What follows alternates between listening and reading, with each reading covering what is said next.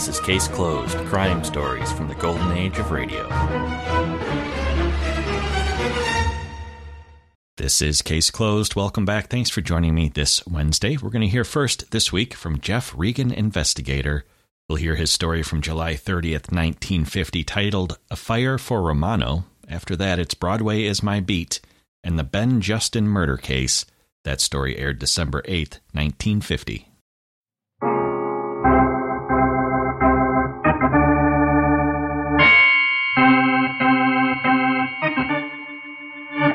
Sunday at 8:30 and CBS brings you Jeff Regan, Investigator, starring Frank Graham as Regan with Frank Nelson as Anthony J. Lyon.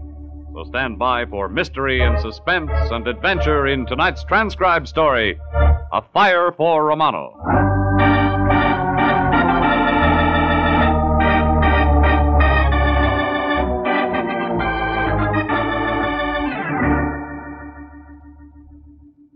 It started with a little man with deep wrinkles in his forehead and troubles on his mind. Then there was a kid traveling fast in a hot rod. And then there were two women. One who didn't deserve to die, but did. And another one who did deserve to die, but didn't. It was a sunny, healthy Chamber of Commerce Tuesday that I wandered into my boss, the Lyon's office. Got a surprise. No Anthony J. Lyon. Then I remembered he was on vacation. Yeah. It's made it look like an even sunnier, healthier Tuesday.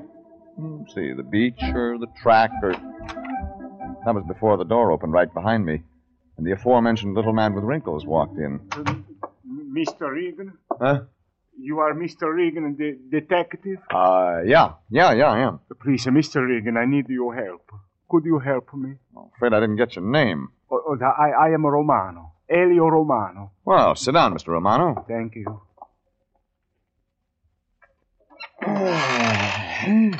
Well. What do you say, Mr. Regan? Very nice fit. What? What's that? Oh, just the chair. Fits pretty good. The chair fits? Yeah, my boss is on vacation. I'm just trying out his chair. Oh, yeah, I see. Yeah. Suppose you tell me about your problem. You're needing help, Mr. Romano. Oh, yes, Mr. Regan, it's true. I do need help. My store, it's my store. Store. I have a smaller grocery store. It's on 6th Street. It's my own little store, and I'm very Romano, proud. What about the store? Oh, such a nice little place where people may buy food. We got everything, my Maria and I. We are the proprietors of this store. We also own it. Fine. Now, what about... It's called the Romanos. We have a big new neon sign. My someone is trying to destroy my store. Now we're making headway. Tell me about the someone. I don't know this someone. If I should get my hands on them... Somebody breaks windows? No. They tried to burn it down. They tried to burn my store. When? Last week, Thursday. Did you call the police? Yes. And then what? Well, they said there was an accident. They said I did this to my own store. Ma questa è una cosa che... Oh, mamma mia. And you're sure it was no accident? Mr. Regan, would I destroy the one thing Maria and I have given our lives to make? Would I so much as harm a single little glass window? No, I would not.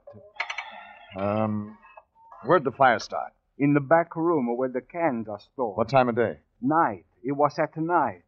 My Maria and I, we sleep above the store. My Maria smelled the smoke, and together we put out the fire before the damage could become great. Mm-hmm.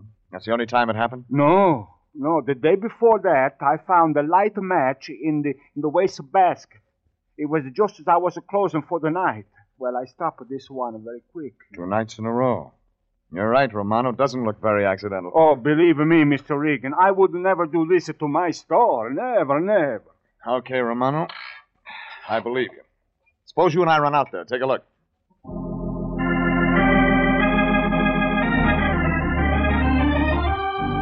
The little man with the wrinkled brow got in the car beside me, and we drove out 6th Street, past Alvarado, past Union. We parked in front of a small grocery store with a big neon sign over the door. The sign said very proudly, Romano's. And my client, Romano, glanced at it, nodded approvingly, and we walked in. Elio, you back safely. That foolish woman. Of course I'm back safely. And this is Mr. Regan, the detective. See. Mr. Regan, my wife, Maria. You're a very foolish woman. Elio, twice said too much. How do you do, Miss Romano? The pig of a husband. If you worry about him and he says so, he call you foolish. If you do not worry about him, he say you don't care. Maria. Mr. Regan is going to help us. He promised he will help us. You told him everything, Elio. Maria, please. Everything, Elio. You promised me you would tell Mr. Regan everything. See. Well? Suppose you tell me, Mrs. Romano. See, Maria. Suppose you tell me. Elio. Mr. Regan, in the first place, you must know that we do not have much money. See, very little, Mr. Regan. In the second place, you must know we do not have many friends. See, very few. No, we'll work out the money later, Miss Romano. Tell me about the friends now. Maria, tell me. We believe certain things, Mr. Regan. We run our business our own way, and no one can tell us otherwise. We believe in being our own boss. Mm-hmm. That's why you have very few friends? See, that is why. Mr. Regan, please, come with me. Right away, I show you where the fires start. Please, come with me. Romano led me into a small back room behind the counter. There were shelves filled with canned goods and paper cartons. He showed me the wastepaper basket near the door. Easy to toss a match in through the window above it that opened onto the alley. There were a few charred pieces of wood here and there, but very little damage had been done. Still, if everything Romano said were true, it didn't look like an accident. It was while he was pointing out the burnt wood that a customer came in the front door. I moved over toward the doorway and listened. Well, we'll see about that when I tell my neighbors. It was then that things began to get interesting. I looked out. Plump, smug-looking woman, carrying a heavy purse, her eyes glaring behind rimless glasses. That's your idea, eh? To force as many people in here as you can? Well, there certainly must be some law against people like you. Please, Mrs. Wilson. I just wanted to make sure, that's all. And I must say I got what I came for.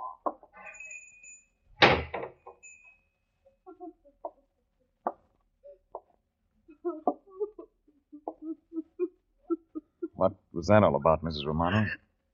Oh, Mr. Regan, you heard. Maria, what has she said to you? Quiet, Romano. Mr. Regan is right, Elio. It was enough. It didn't sound like nothing, Mrs. Romano. What'd she mean by tell my neighbors? No, we will not talk of it. See, we will talk of it. Mr. Regan, this woman, this is Mrs. Wilson. She used to be our best customer. Then she turned on us. She tells all her friends not to come to our store. Why? Why? Because who knows why? Oh, you have started it. Now you will finish, Elio. She does not buy from us because we would not let her tell us how to run our store. See. That's all there is to it? See. When did this start? A week ago. Oh. Same time the fires started. See, the same... But, Mr. Regan, you don't think... You hired me to think, Romano. I'll see you later. Mr. Regan, where you going? To talk to Mrs. Wilson. If I moved fast, I could find Mrs. Wilson. If I could find her, I could talk to her.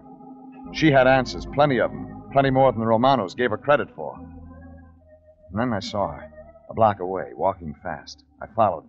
Around the corner, she turned up a walk and disappeared into a two-story apartment house. I was right behind her. The mailbox out front said 208, and when I got there, the door was just closing. I knocked. Yes? Could I talk to you for a minute? Young man, if you're selling I'm not something... selling anything. Then what do you want? Just a couple of questions, Mrs. Wilson, about the Romanos. Oh, so that's your game, is it? You're trying I'm not to tell trying me... to tell you anything. We'd just better talk now. For your own good. You go back and tell those people we don't want them around here. We don't want them in our neighborhood. Is that clear? That's as good a place to start as any. Now we'll just... Oh, no, you don't. You're not coming in without a warrant. I knew you were a policeman right away. They called you, those Romanos. Just like them to take advantage of our Constitution. But I know my rights as a citizen. Lady, I'm I trying to haven't tell broken any laws, you understand? It's them that cause all the trouble, them. And we don't want their kind around here. Now, good day. So I had nothing after all. I got in my car, drove down toward police headquarters. It wasn't that easy. Because behind me, starting at Alvarado, was a yellow Model A Ford. A yellow hot rod, and it wasn't behind me by accident. It stayed there 2 blocks, 10 blocks, 20. And whoever sat behind the wheel didn't care if I knew it.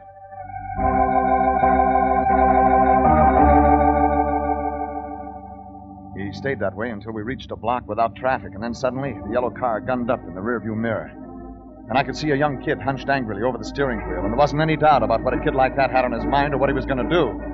He moved the car up close, next to mine, and yelled something angry kids yell, and suddenly his yellow coupe shot out ahead and cut into me.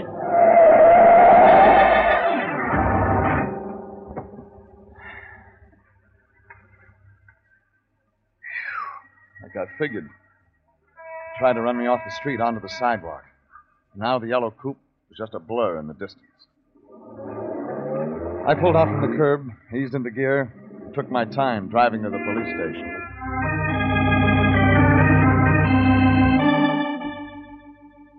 The police told me to check with the arson squad. The arson squad told me to check with the sergeant. And to make a rotten day just that much rottener, the sergeant turned out to be a guy I knew, named Bowles. All right, what do you want, Regan? Transferred from homicide, Bowles? I don't need any of your lip today, Regan. I'm busy. What do you want? You handle the Romano investigation? Romano? Who's that? Just a poor guy who happens to own a grocery store. Romano. Yeah, I checked it out last week. Find anything?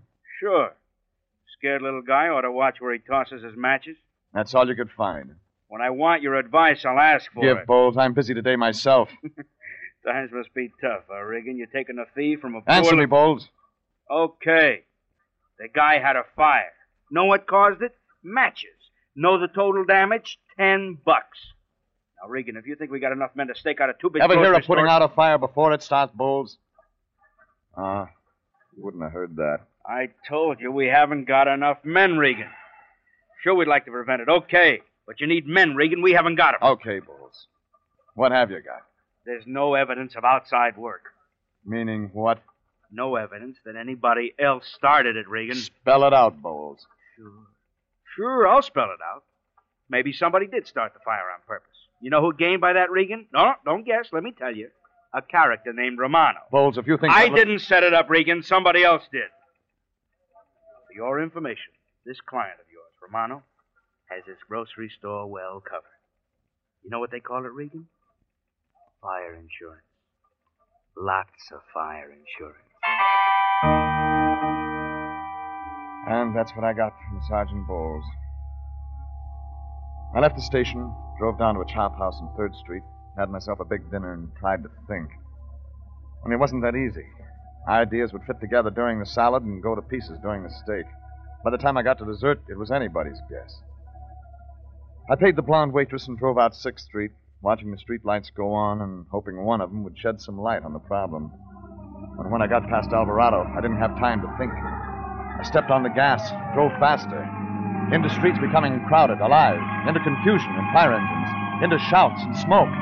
A man in a fire helmet directed me over to the side of the road, and I parked and got out and walked into the excitement and confusion and heat, and into a sweaty, curious, open-collared, open-mouthed, hot-eyed, staring mob. And there were shouts all around me. Hey, Joe. Hey, Edna. Hey, Pete. Come take a look. Romano's. The grocery store. It's burning down.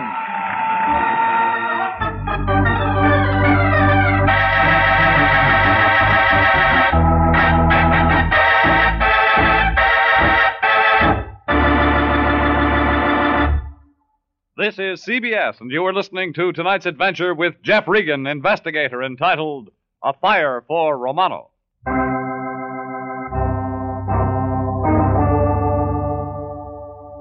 A little man named Romano had hired me to find out who tried to burn down his grocery store, and I'd met an irate customer, an overworked cop, and a kid in a hot rod. Now I was back on 6th Street, back at Romano's little store, and there was a mob of excitement-hungry people yelling and cheering and shouting, while flames licked up the store walls and around the big new neon sign Romano had proudly shown me. And I was moving into the mob, trying to get closer, when a big burly man covered with soot and sweat shoved me aside. Hey, stand back, will you please, mister? Have you seen the owner? Too many people to see anything, mister. Out of my way. The big fireman moved on, and I followed him, letting him clear a path through the spectators, and up ahead, I could see another big man. This one I knew. Stand back there. Oh, Regan. Rand, have you seen Romano, the owner? What's he look like? A little guy. Dark hair, Out of mustache. control, Regan. I haven't seen anybody. Better stand back. That wall's going soon. Romano and his wife live in there. Sorry, Regan. Too many people. My men can't get equipment Never in. mind. Regan, come back here. Fire Chief Rand's shouts were lost in the crowd behind me as I moved and shoved and pushed my way around to the side of the burning grocery store. Somewhere in there was my client, Romano, and his wife, Maria. And then, stumbling out through the smoke, came a fireman.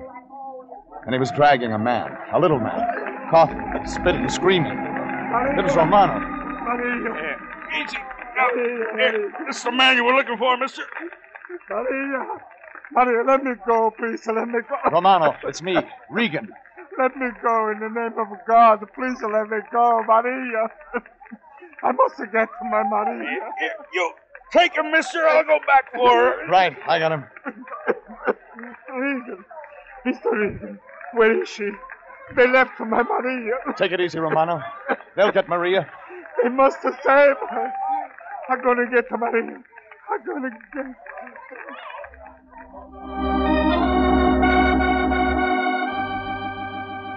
I pulled the little man away from the smoke and heat and people and stretched him out on the pavement. In a few minutes, his breathing became regular and the coughing stopped, and he slept.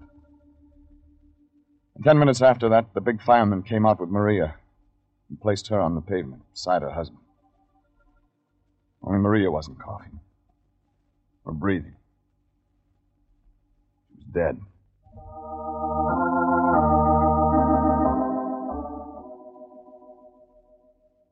The ambulance took Maria and Romano away. The fire hissed steam where the firemen's hoses poured gallons of water. And soon even the crowd had lost interest. And only the hissing steam and smoke filled the cavity that had been Romano's grocery store. Fire Chief Rand came over to me. Did you find him, Regan, that man you were looking for? Yeah, Rand. I found him. He okay? Yeah. Yeah, he'll be all right. Not his wife. Oh, sorry to hear that, Regan. We did the best we could. I know. Rand, what started it? I was just checking. So far, nothing conclusive. You think it was an accident? No. Went too fast. This one was planned, Regan.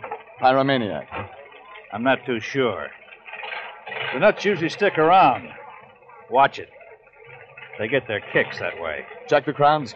We always check the crowd. Nothing certain yet. Okay, Rand. Thanks. Regan, when you see Romano, tell him we did our best.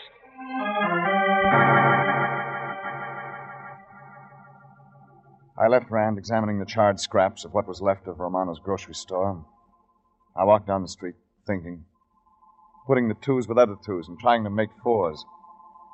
And then I saw something up ahead, and I forgot about the twos and fours and moved faster. It was a yellow Model A Ford parked 3 blocks from the scene of the fire, sitting quiet, docile, far from the nearest streetlight. I got to it, started to look in. It was the car that had tried to run me off the street. It was... Get away from there, mister. I turned, saw a kid. The kid who'd driven the car into me.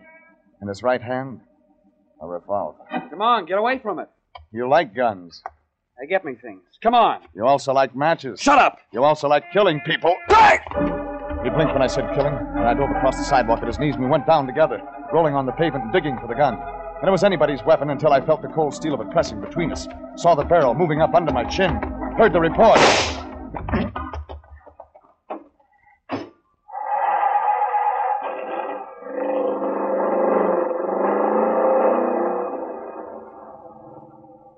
Kid was gone. I was holding a sticky, damp spot above my left ear, and when I pulled my hand away, it too was sticky, damp. I got up, rocked unsteadily on my feet, stumbled down to my car. I reached for the ignition, pushed the starter, and decided to wait.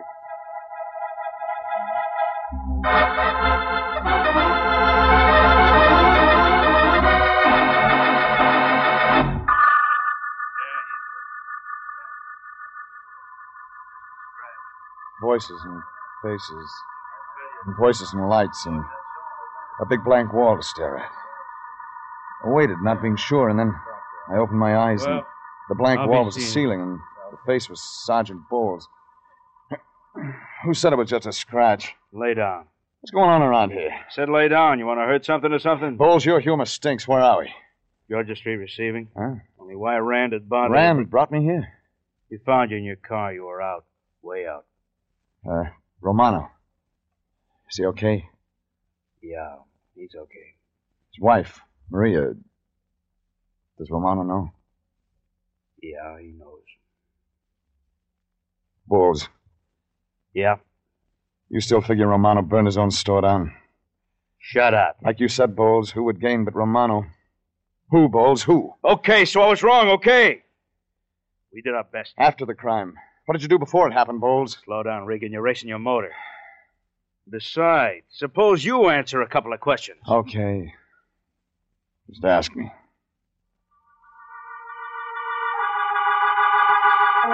Bowles asked me, and I told him. And he folded his notebook and he walked out. I got up, checked my legs and the bandage over my left ear, glanced down the hospital corridor, and walked out. 30 minutes later, the cab let me off where I'd last seen that yellow coupe, and I began to check garages. And the first one I checked was behind the apartment building where Mrs. Wilson lived. And I got nothing. 30 minutes after that, I'd covered her side of the block and was on the last apartment across the street. 4 garages, side by side. First, Chevy. Second, Dodge. Third, Ford. Not a new one. It was a coupe like the yellow one I was looking for, only this was black. Shiny black. Shiny black. That was worth something. I moved into the dark garage and looked closer at that Model A and reached out and touched the shininess and brought my finger back fast. Sticky. Wet. Newly painted. What are you doing back here? Short, fat, with a flashlight beam in my eyes. Come on, speak up. What's your business? Turn off your light. Not a chance, mister. I'm on to I you. said turn it off. Hey! Whose car is this? None of your business. I said whose car? This is my property, mister. You... Talk! It ain't my place to give out information on my tenants. Oh, the owner lives in your apartment? Well, Does he? Well, I rent that garage, mister. $5 a month. But the guy who owns the car doesn't live here? It ain't no guy, mister. Woman pays the bill. A woman. A plump woman. Wears rimless glasses. Yeah. Her name's Wilson. Mrs. Wilson. Say, that's... Thanks. Hey, you ain't got no right to ask me questions. I moved around the building, across the street, double time. Double time up the stairs. Up to the place I'd been earlier in the afternoon. It was late now, very late. But whether she liked it or not, Mrs. Wilson was getting a caller. I leaned on the buzzer, stayed on it. And midnight or not, Mrs. Wilson was going to answer if it took me on. What's the meaning of this? The very idea... Oh, it's you. Well, see here. I'm coming in, Mrs. Wilson. I won't have this, you. I'm calling the manager. That's what I'm going to do. I'm coming in, Mrs. Wilson. You policemen have no right to disturb peace-loving citizens. I'm not the police, Mrs. Wilson. You're not the police? Well, in that case, Not this time. Get out of my house, do you hear? Get out of... Shut up. What do you want? Your son. If he is your son. You're playing crazy. My son is out of town. Really? He's been gone since yesterday. He's visiting his aunt. That right. He left on the train for Santa Barbara. That's where my sister lives. Tommy left yesterday morning. Tell me about Tommy. He's a good boy. There's nothing he's done wrong. What right have you got? What right have you got covering up a murder? Murder? Sure, murder, Mrs. Wilson. When your kid set fire to Romano's store, somebody was killed.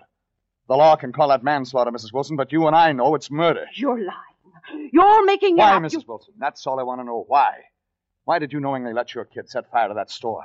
What kind of a distorted brain... You shut up! What those people got, they deserved. We don't want their kind in this neighborhood. We've got our rights. Who's we? Citizens. Real American citizens. Oh, Romano's not, is that it? There's no place here I think for such... I'll just look around, Mrs. Wilson. Where are you going? Look around. Something brought this business to a boil. You stay out of there! Ah, I wasn't going in. Since you made a point of it. Kitchen. You get out of here. Now, why would you care if I looked in your kitchen, Mrs. Wilson? Interesting. Very interesting. You've got no right to come in Coffee, here and... sugar, soap, Oh, lots of it. Let's see. Say about 2 dozen cans of coffee, a couple of cases of soap, and there's a sugar there. I paid for it. It's my right to buy what I want. Romano can't tell me so what I'm that's it. supposed...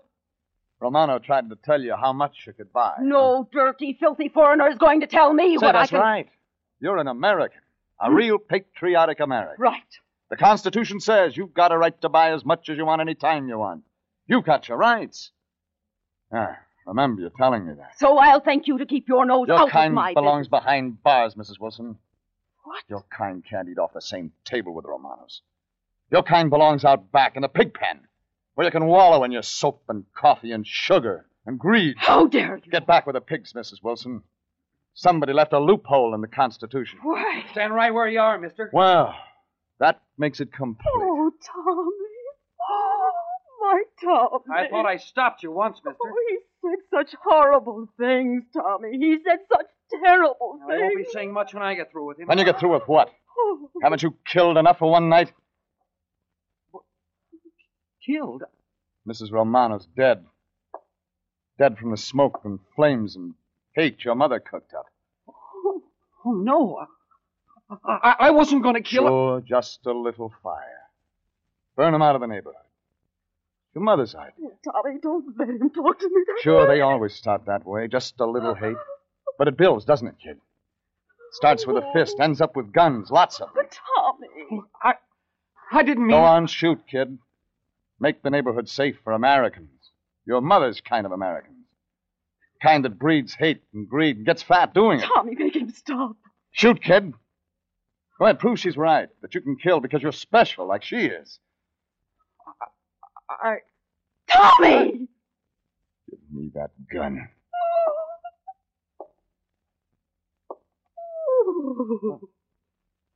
The gun. Gun. Thanks. There must be something in the Constitution that fits you, Mrs. Wilson.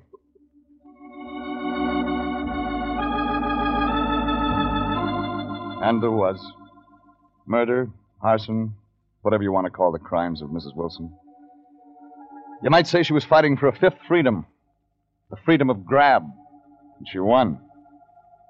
The right to spend the next few years grabbing the bars of her own private cell.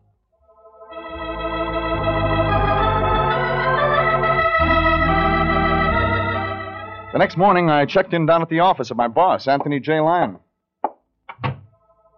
Empty. Anthony J. on vacation. Way up in the mountains, breathing fresh air, living the hard, rugged life. Fishing, hunting, getting next to nature. And doing good. Thought about that as I sat down in his big swivel chair.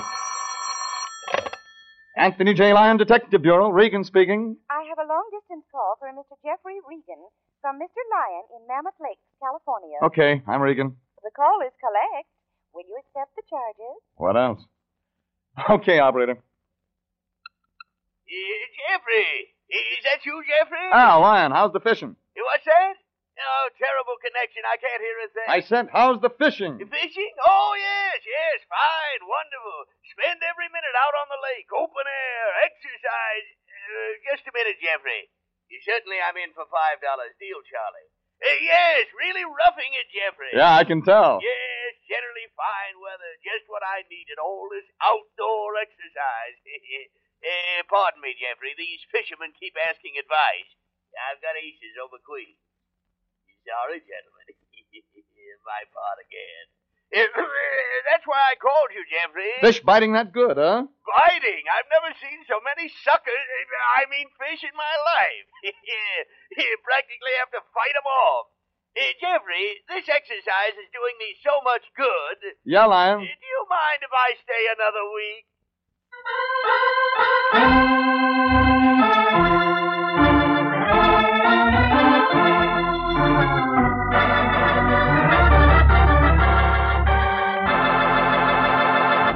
Jeff Regan, Investigator is written tonight by William Frug, produced and directed by Sterling Tracy, and stars Frank Graham as Regan with Frank Nelson as Anthony J. Lyon.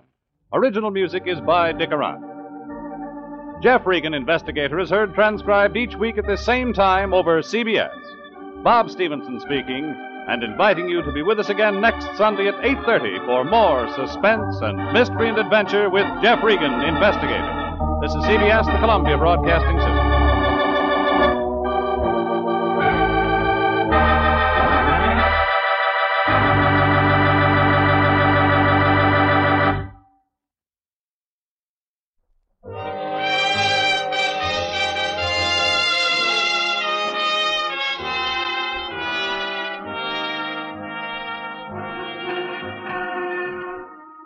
Broadway's My Beat, from Times Square to Columbus Circle, the gaudiest, the most violent, the lonesomest mile in the world.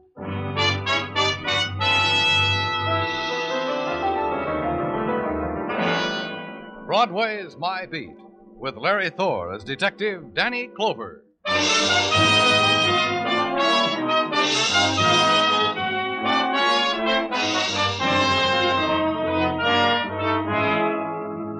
When it's December and the winter has caught hold, Broadway comes up with a miracle. Silver trees grow out of the sidewalks. Men with beards and red velvet suits suddenly appear from out of the Bowery and dedicate themselves to being jolly. And reindeer roam the tundra of the spectaculars. It's a time of Crosby records, noses against department store windows, and wishing you'd kept up the Christmas Club payments. Everybody's happy. Even the finance company sends you season's greetings.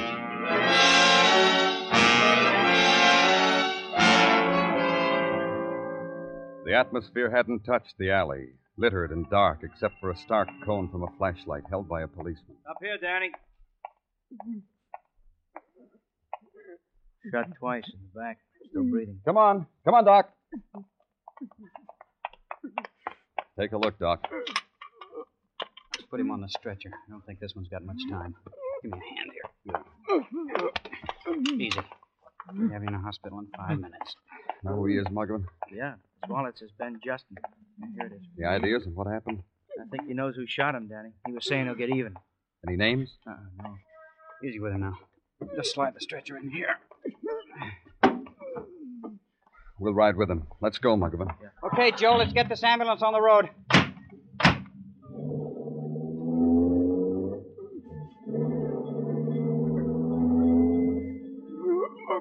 Kill him. Kill him with my bag. Who are you going to kill, Ben? Watch it, Danny. Quiet now. Here, hold the bottle up like this. Yeah. Is it all right if I talk to him? You better hurry. Who shot you, Ben? Can you hear me, Ben?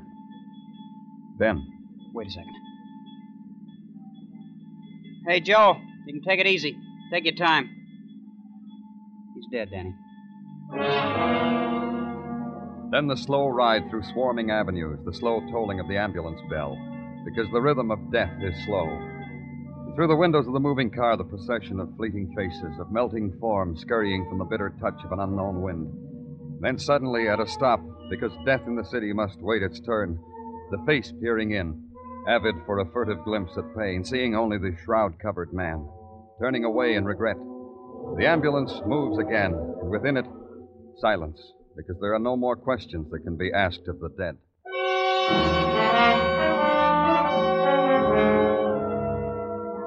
At headquarters, the setting up of a file on Ben Justin. The word murdered, neatly typed in triplicate, then the fragments of his life drifting in to be pieced together, to be entered under the correct heading, on the correct line. Ben Justin lived in an apartment on West 86th. He was married to a woman named Evelyn. Go there, ask her the question the dying man wouldn't answer. Ben didn't tell you? He was bleeding to death and he wouldn't tell you who killed him? No, Miss Justin.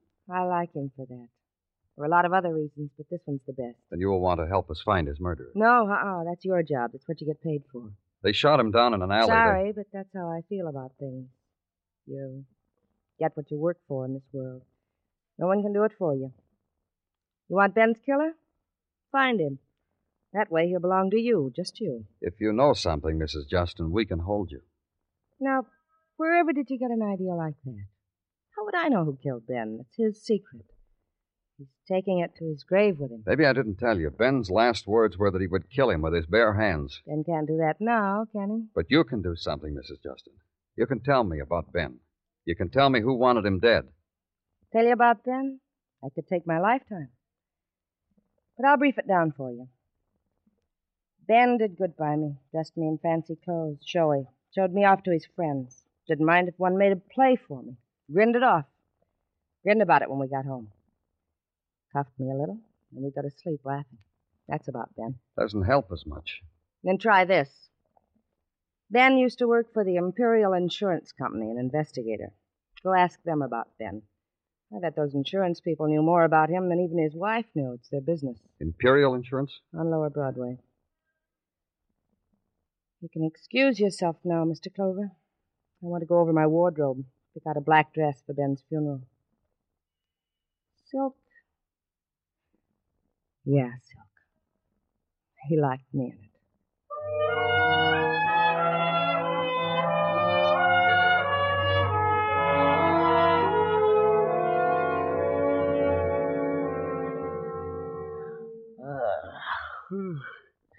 Yeah, it's very intriguing what you tell me, Mr. Clover. Look, why don't we go downstairs and chat about it over a cup of coffee? Now, Mr. Cogan. Oh, you don't understand, kid. I haven't had my breakfast. How can I do my best for Imperial Insurance without something hot in my stomach? We're trying to find out who killed the man. For this, I have to miss my breakfast? I tell you don't understand. My wife sleeps in the morning. She doesn't Ben make Justin me used to work for you. I want you to give me what you know about him. Now. Because it won't wait. Oh, on an empty stomach? All right. All right. Yeah, he worked for us. One of our hottest cases. A year ago, he kissed us goodbye. You don't know anything about him after that. You're just... Look, kid, did I say that? I know a lot about Ben. Let me open my mouth a little, huh? It's open. A year ago, we put Ben on the Colton murder case. Remember it? Who doesn't? Mrs. Colton found murdered, shot to death in her house on Long Island. That one cost us, the company, $100,000. The police were handling it. Why did you put a private investigator on it? Oh, don't let it bother you. Justin flopped, too. He said he couldn't find a thing to prove that Mrs. Colton's nephew and his wife committed the mayhem. Remember Johnny and Dottie Reed? The lovable kids that all of us thought were the murderers? The state, us, till they were acquitted? No evidence, not even from our own boy, Ben. After that, Ben quit. How did you know? Oh, I told you, yeah. He turned in a memo that we should pay the kids the $100,000 insurance the aunt left the boy. Shook hands all around, resigned. Then right away we find out he was making merry with the Reed kids, all over town, in their home. How do you know that? It was a password in our office, how Ben and his wife were always in the company of the kids. Why? The kids were acquitted. They have the right to make their own friends. For $100,000, we keep trying. Do I get coffee now? Yeah. Here's a dime. Let it be on me.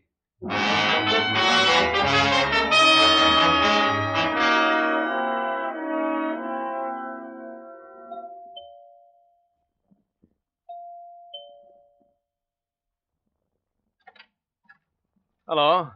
What can I do for you? My name's Danny Clover from the police. Yeah. Your name, Reed? Yeah, that's right. I wanted... You got the look in your eyes. You want to talk to me, don't you? Come on in. And here. I know that look, Mr. Clover. The police and I have been chummy before. Is your wife here? Vacuuming the rugs in the dining room. Dottie! Hey, Dottie! Yeah, what do you want, Johnny? Turn off the Lewitt and come in here. You got a caller. I hope you don't mind the way Dottie looks. Holiday cleaning. What'd you say? Oh. This is Danny Clover, Dottie. He's from the police. I'll be honest with you, Mr. Clover. I'm busy. Well, just a few questions about Ben Justin. Guess I'm right, Dottie, huh? Soon as I saw this morning's paper, I told you a policeman would be twirling his hat at the door. Then you talk to him, Johnny. I've got to get my work done. I'm afraid you'll have to hold it off for about 5 minutes, Miss Reed. Do you have a warrant? I don't need one. All I want... Dottie gets all mixed up. Ever since the cops scared her to death last year, she just could be lost, and the only person around a cop, and she wouldn't ask him which way was home. Johnny isn't kidding. Cops. How well did you two know Ben Justin? We're not going to his funeral. Not even flowers, Mr. Clover. Funny. I heard you were pretty good friends. 2 weeks ago, Johnny and I took turns yawning in his face. He still wouldn't go home. Then he used to drop in here often. Maybe a couple times a month. When I shook his hand after we were acquitted, he took that to mean buddy. He couldn't get through his head out of shaking anybody's hand. Ben Justin tried to send you to the chair. I don't understand. Neither did we. You inherited a lot of money when your aunt was killed, didn't you, Mr. Reed? You people can't leave us alone, can you? Hey, you shouldn't have asked that, Mr. Clover. Dottie's going to be upset all day. It's going to be like this for the rest of our lives. Dottie. No matter what we do, where we go, it's going to be the same way. Get him out of here, Johnny. Get him out of here. Heard him, Mr. Clover. You better get out. Dottie's busy.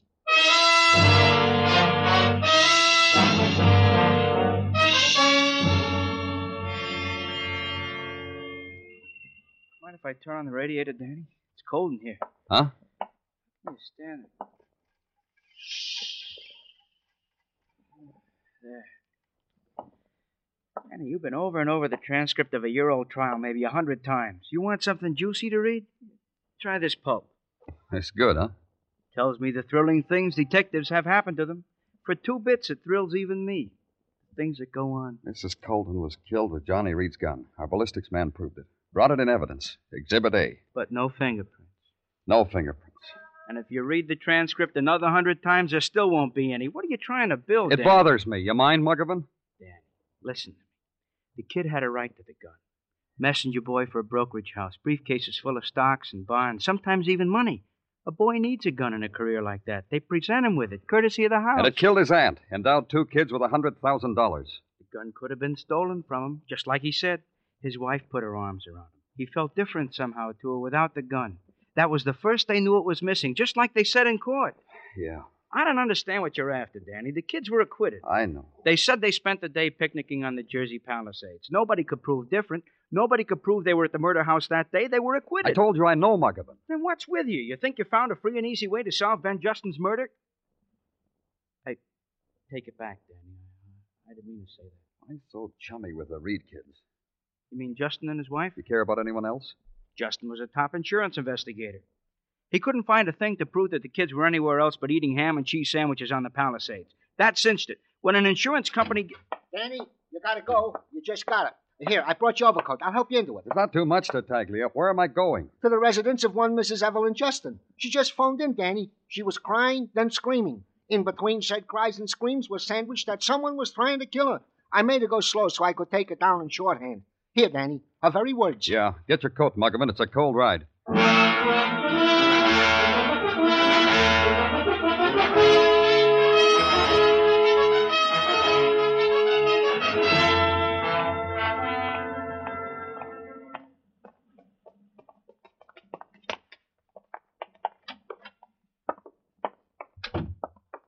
Down this hall, Muggavan. Come on. Behind you. Wish I'd taken that call.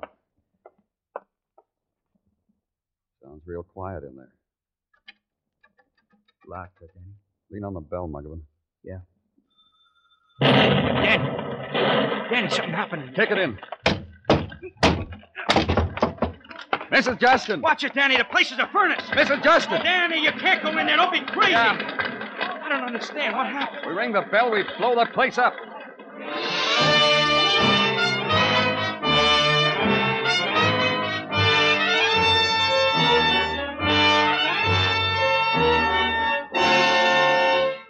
You were listening to Broadway's My Beat, written by Morton Fine and David Friedkin and starring Larry Thor as Detective Danny Clover. There should be plenty of action on CBS Hopalong Cassidy show tomorrow night. Hoppy will be invading the land of the Gunhawks, and though this may not sound full of action at first, he'll finally play dead to capture a band of vicious marauders. Hopalong Cassidy, starring Bill Boyd, comes your way every Saturday evening on most of these same CBS stations. Join him in the land of Gunhawks tomorrow night.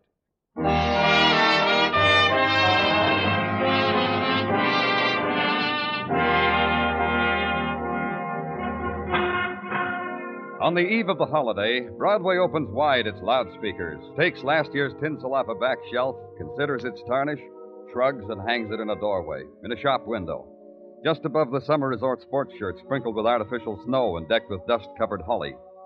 It makes glints in the winter's sun, sways gently in the winter's wind. It makes you all warm inside, doesn't it, kid? The warm-eyed women walking by, hugging the warm fur close to them. Makes you merry. And the music floating out of the metallic throats. Good, huh, kid? But turn it up.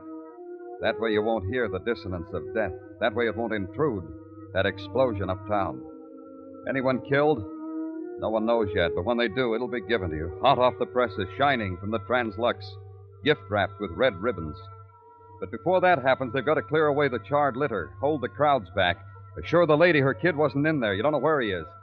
Then finally a man comes up to you. It's all clear now, Danny. We can go in. They find anything? Uh-huh. They said in the kitchen. They said to watch ourselves. The walls are still smoldering. Okay, let's go, Mugger. Yeah.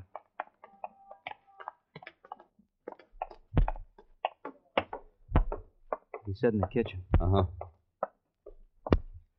Watch it, Danny. Doorway don't look any. Come on. Not much left, is there, Danny? You were here before. Not much left, huh? Broken, up in smoke. Hey. Yeah. Mrs. Justin? Yep. Explosion must have done it, huh, Danny? The way She was beaten up first. Slugged. See? Here. Here. Yeah. They made sure, huh, Danny? We hadn't rung the doorbell, maybe. Call it in, Muggavan. To homicide.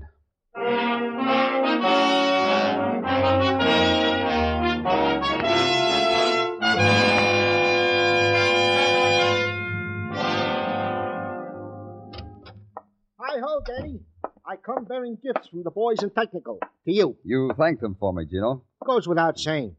Christmas is coming, Danny. Courtesy is the motto of the season. A fella has to... Goes without saying. What have you got? Gift number 1. You are confirmed in your deduction that Mrs. Justin was slugged, left unconscious well, you were there, Danny. I don't have to spell it out for you. No, Gino. For this pearl, my thanks. This, a poet once said... Tartaglia. Yeah, Danny. Gift number 2. The doorbell was rigged to a booby trap of a type commonly used in the last... What am I saying? Ring the doorbell and boom! Blast! Poof! It was that professional. To the contrary, wise is Mr. Gordon from Technical. He says it was a clumsy imitation. Gordon didn't like it, huh? He sniffed his nose at it. However, in the matter of an inferno machine, what matters clumsy, huh, Danny? Anything else? Nothing else. Except an itching in my brain. Huh? Yeah. I am making out my Christmas list, and it itches me. Want to give Mike Schreck, the bald-headed miracle detective from Philadelphia, for Christmas. The joy he has brought me. I should return it with a likewise. You got a suggestion, Danny? Only a question, Gino. How did you know it was Mrs. Justin you talked to on the phone? Well, she told me, Danny. Several times she told me. For what reason would I have to disbelieve what a lady tells me? You're trying to make out I'm a Gulliver, Danny? You know... Pardon me, Gino. Likewise, I'm sure. When they tell you their name, see if you... Danny Clover speaking. This is Swifty Crenshaw of the 34th Street Post Office, Mr. Clover. They referred me to you. Why? Oh, because I'm holding some undelivered mail for Mrs. Evelyn Justin. Bet you'd love to get your hands on it. Yeah, I would. Fine. Just ask for Swifty Crenshaw. Everybody knows me. Bye now. Who was it, Danny? That's Swifty Crenshaw from the post office. See? See how you two can be a Gulliver, Danny?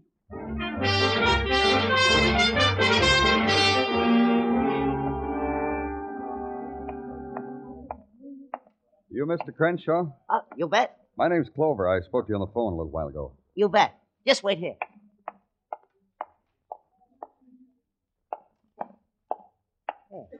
Here you are. The mail addressed to Mrs. Ben Justin. Uh-huh. There's not much there. Circulars, a few Christmas cards from people who heed our message to mail early. One there that's sealed, and the sender tried to mail it third class. Postage due on that one, but I guess we can forget it, huh? I can save you trouble turning over that postcard. It's for a free grease job with 15 gallons of gas. That other is for a book overdue at the library. You've been having yourself a time, haven't you, Mr. Crenshaw? You bet. What's in this envelope? How do I know? It's no use holding an envelope like that up to the light. It's manila. It's postmarked yesterday. Addressed to Mrs. Ben Justin. P.O. Box 626, 34th Street Station, New York, New York. Return address? The same. She addressed it to herself? What's in it? You bet, Mr. Crenshaw. Hold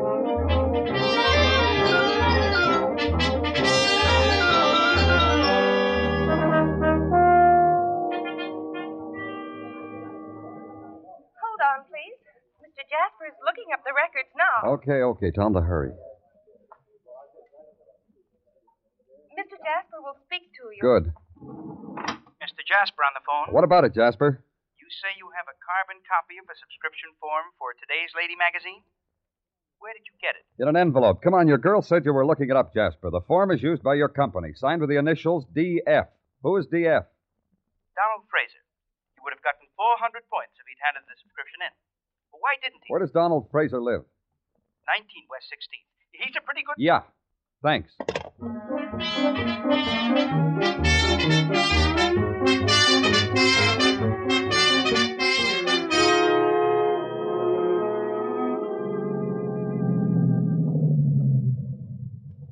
You better come along, Muggavan. Right. You ring the bell this time, Danny. No, I'll ring it. I read someplace if you crash in an airplane, the first thing to do is to go up in another one. Nah, you ring the bell, Danny. Thanks.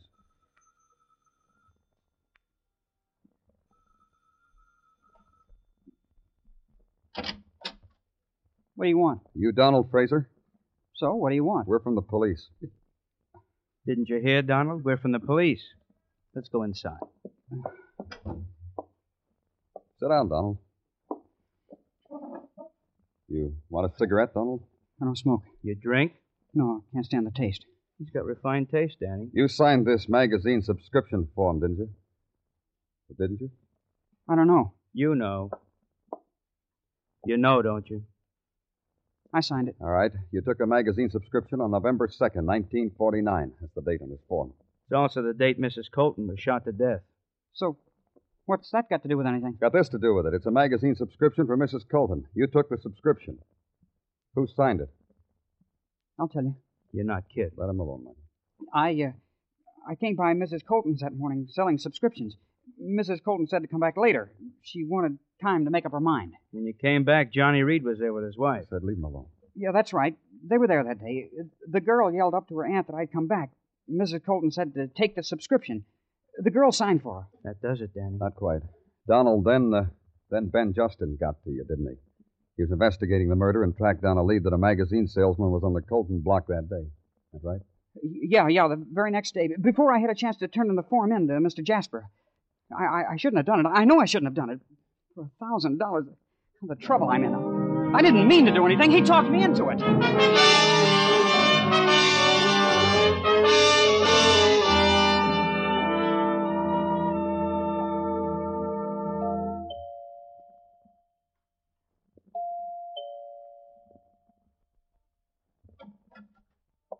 No, it's you. What do you want? Let's go inside, Mrs. Reed. Remember how busy I was yesterday? I'm busier today. That's too bad. I want to talk to you, and I want to talk to your husband. All right, come in. I've got an idea Johnny's going to throw you right out, and I want to watch. Johnny! Johnny! Yeah? Look who's here, Johnny. Oh. Hi, Mr. Clover. Can I get you something? I just broke out a quart of beer. No, thanks. I want to talk to you alone. Sure. My pleasure. Go make us some coffee, Daddy. I told him you were going to throw him out, Johnny. You're making a liar out of me. Just get the coffee, Daddy. Then you'll throw him out? If he annoys me. All right, Johnny. Now, what's a good word, Mr. Clover? What have you been doing with yourself lately, Johnny? Oh, this and that. I got enough money. I'm lucky with the horses. The money gets used up and replenished. I envy you. Yeah, got a system. That's fine. I'm glad to hear of it. Is this what you come all the way out here to talk to me about? You impressed me the last time I talked to you. You kidding? No, I'm not. Say, you think Dottie needs any help with the coffee? Yeah, probably. She's all thumbs. But she doesn't like you, Mr. Clover. Maybe if I help her with the coffee. Yeah. Why don't you do that? Help her with the coffee. Mine's with cream, Mr. Clover. 2 sugars. What do you want? I just came in to tell you to get your hat and coat. That sounds familiar. That's right. You're under arrest. Hey, you're doing all right, Mr. Clover. You're under arrest for murder. Let me tell you why it sounds familiar, Mr. Clover. Because it's happened before. What happened before? A year ago, when Johnny and I were arrested for the murder of his aunt, the police separated Johnny and me. Then one cop came to me and said Johnny confessed. That way I was supposed to break down. They did the same thing to Johnny. Oh, as a policeman, you're a real nothing, Mr. Clover. A real nothing. Hey, let me laugh with you, huh? Say, you remember what they tried on us before, Johnny, trying to make us confess? Well, your friend Clover just tried it again. Oh, Clover. All right, you had your fun. Don't you think you ought to go home now? I haven't had my coffee yet. Daddy makes such lousy coffee. It really isn't worth it. I don't understand you. Throw him out, Johnny. That's what I mean. I came here to give you something for Christmas. Maybe I'm a little early. Maybe I should come back. If you're giving, we're receiving. What do you got? This. The magazine subscription form that your wife signed last year in your aunt's house. Where'd you get it? From Mrs. Justin's post office box at 34th Street Station. You got it figured, huh, Mr. Clover? Sure. It's proof that the two of you were at Ms. Colton's the day she was murdered. The piece of evidence the DA didn't have at your trial. Johnny, they can't try us again, can they? You, planning to reopen the trial with new evidence, Danny? It won't be necessary. Justin bought this subscription form from the salesman. He was blackmailing you with it. Then a little while ago, he got afraid of you two, passed it on to his wife. That's where she had it, huh? That's where she mailed it for safekeeping after you killed her husband. You thought you destroyed it when your wife called headquarters and had me set off that booby trap. And now you got it. Merry Christmas, Danny. How much you want? How much were you paying Justin before you killed him? Don't bargain. How much? All of it. Everything you got. I want you to sign a confession, you and your wife. Let me sit down. Think about it. Serve the coffee, Daddy. Gonna stir it with that gun? No. I'm gonna kill you with the gun. You want one slug or two? Johnny! Hey! This will put you out of your misery, Johnny. You can have half of it, Mr. Clover. All of it. You can have anything you want. I've got what I want. Let's get your coat, Mrs. Reed.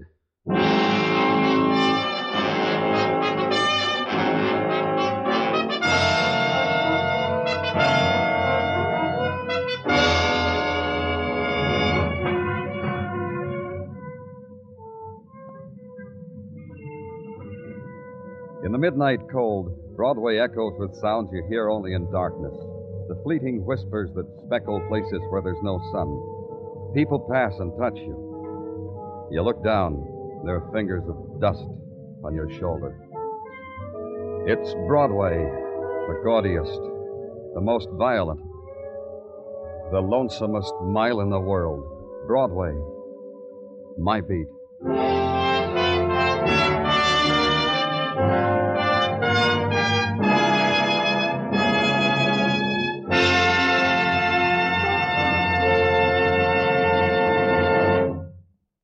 Broadway's My Beat stars Larry Thor as Detective Danny Clover with Charles Calvert as Tartaglia.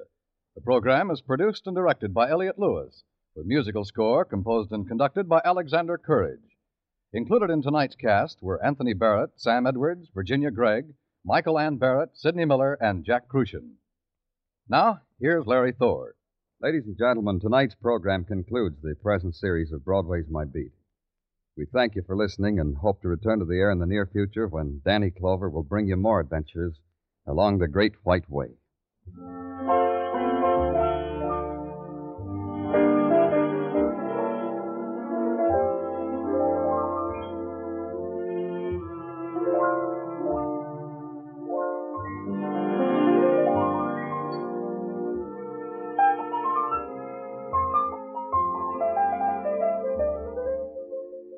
Next week at this time, most of these same CBS stations will bring you a new program featuring Edward R. Murrow, Columbia's famed news reporter. This new program will be called Report to the Nation, and during its 60 minutes, Mr. Murrow will bring you not only important war and political news, but also summaries of all that's bright and new in the world of music, the theater, sports, and the other colorful, varied fields of American life. You'll hear recordings of great speeches and great events in the week preceding each Friday night broadcast. Report to the Nation will report the news for CBS listeners in this unprecedented series of broadcasts. Be listening for Report to the Nation next Friday evening on CBS. Dan Coverly speaking. This is CBS, the Star's Address, the Columbia Broadcasting System.